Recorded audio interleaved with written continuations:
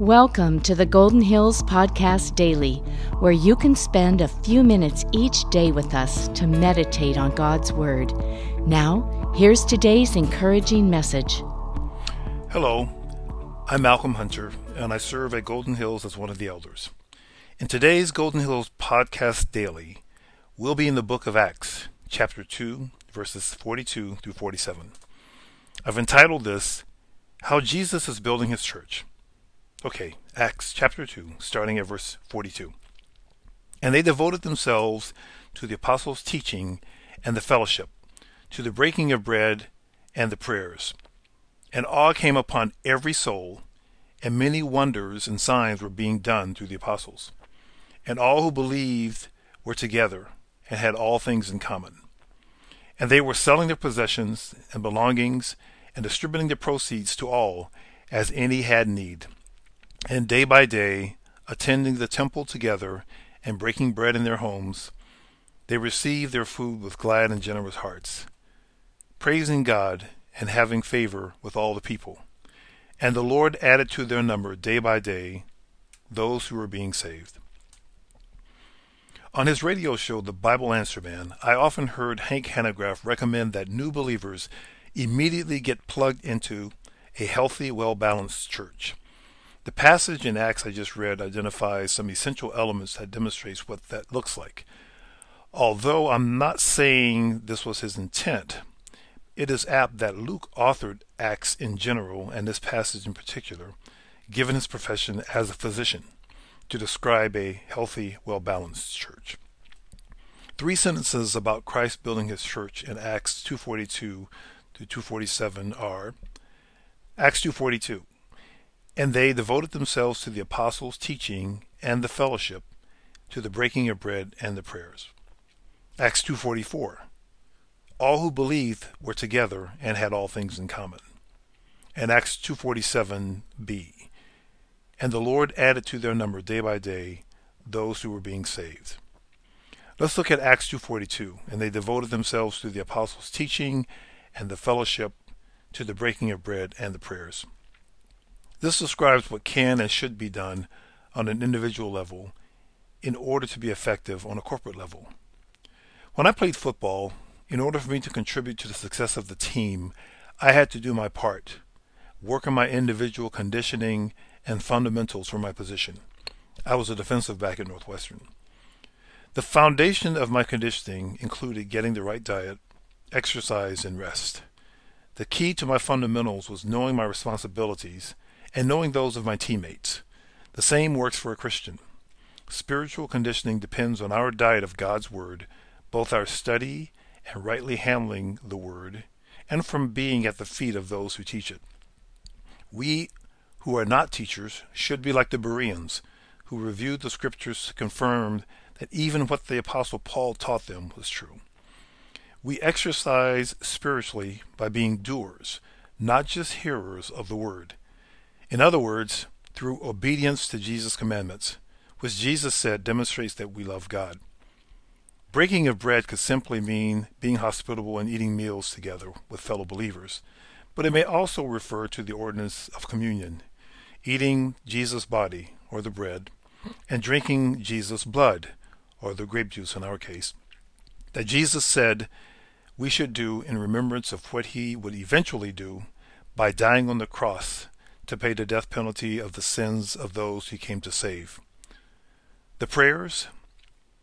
We just completed our church-wide campaign on the Lord's Prayer, which Jesus modeled after having admonished the disciples in the Sermon on the Mount not to pray to seek the praise from men or as heathens, relying on the abundance of words to be heard, and to realize that God knows what we need before we even ask.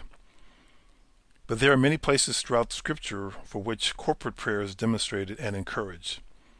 But Jesus called out in the right attitude in his Sermon on the Mount, whether it is individual or corporate prayer.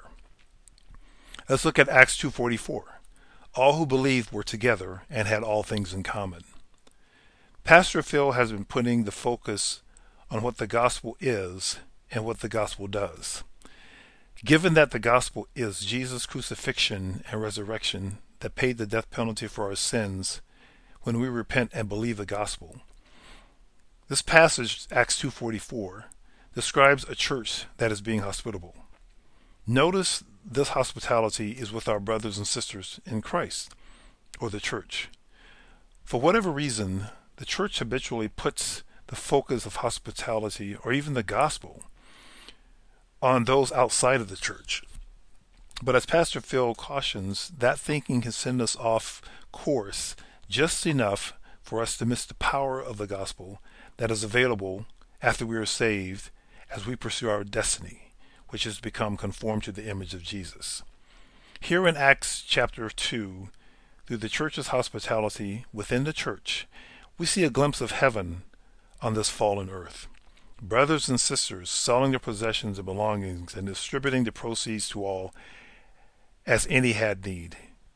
And reading verses 46 and 47 we see, and day by day, attending the temple together and breaking bread in their homes, they received their food with glad and generous hearts, praising God and having favor with all the people.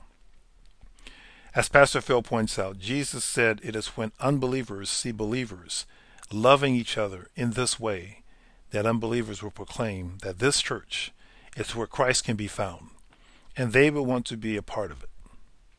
So let us renew our minds regarding the focus of hospitality and the gospel, and consider how our loving each other as siblings in Christ, brothers and sisters, in an otherworldly way is what Christ has called us to do for the praise of his glory and our joy. Finally, Acts 2:42b, and the Lord added to the number day by day those who were being saved.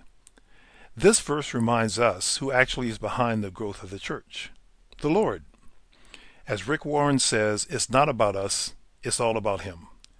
There was a pastor who spoke at Golden Hills a couple of times who pointed out that God would make a top-line provision in order to result in a bottom-line blessing. Our definition of hospitality says as much: to generously leverage our resources to bless others for the glory of God. By doing the work of preaching the word, fellowship, breaking of bread, and prayers, and then having all things in common, this healthy, well-balanced church, like we see in a young child or even a bodybuilder, that body will grow. And the church body grows with the addition of people. As it says later in Acts 13:48, and when the Gentiles heard this, the gospel, they began rejoicing and glorifying the word of the Lord, and as many as were appointed to eternal life believed. Even in Luke chapter 10, verse 20, Jesus revealed something important to his disciples after they were excited about the power that God had given them to do great wonders. Jesus said, "Nevertheless, do not rejoice in this, that the spirits are subject to you, but rejoice that your names are written in heaven." In Revelation chapter 20, verse 15, we see that where it is written is called the book of life. So did you catch that when we love each other within the church, it is through this that the Lord, quote, adds to their number day by day those who are being saved. Again, we don't save anybody.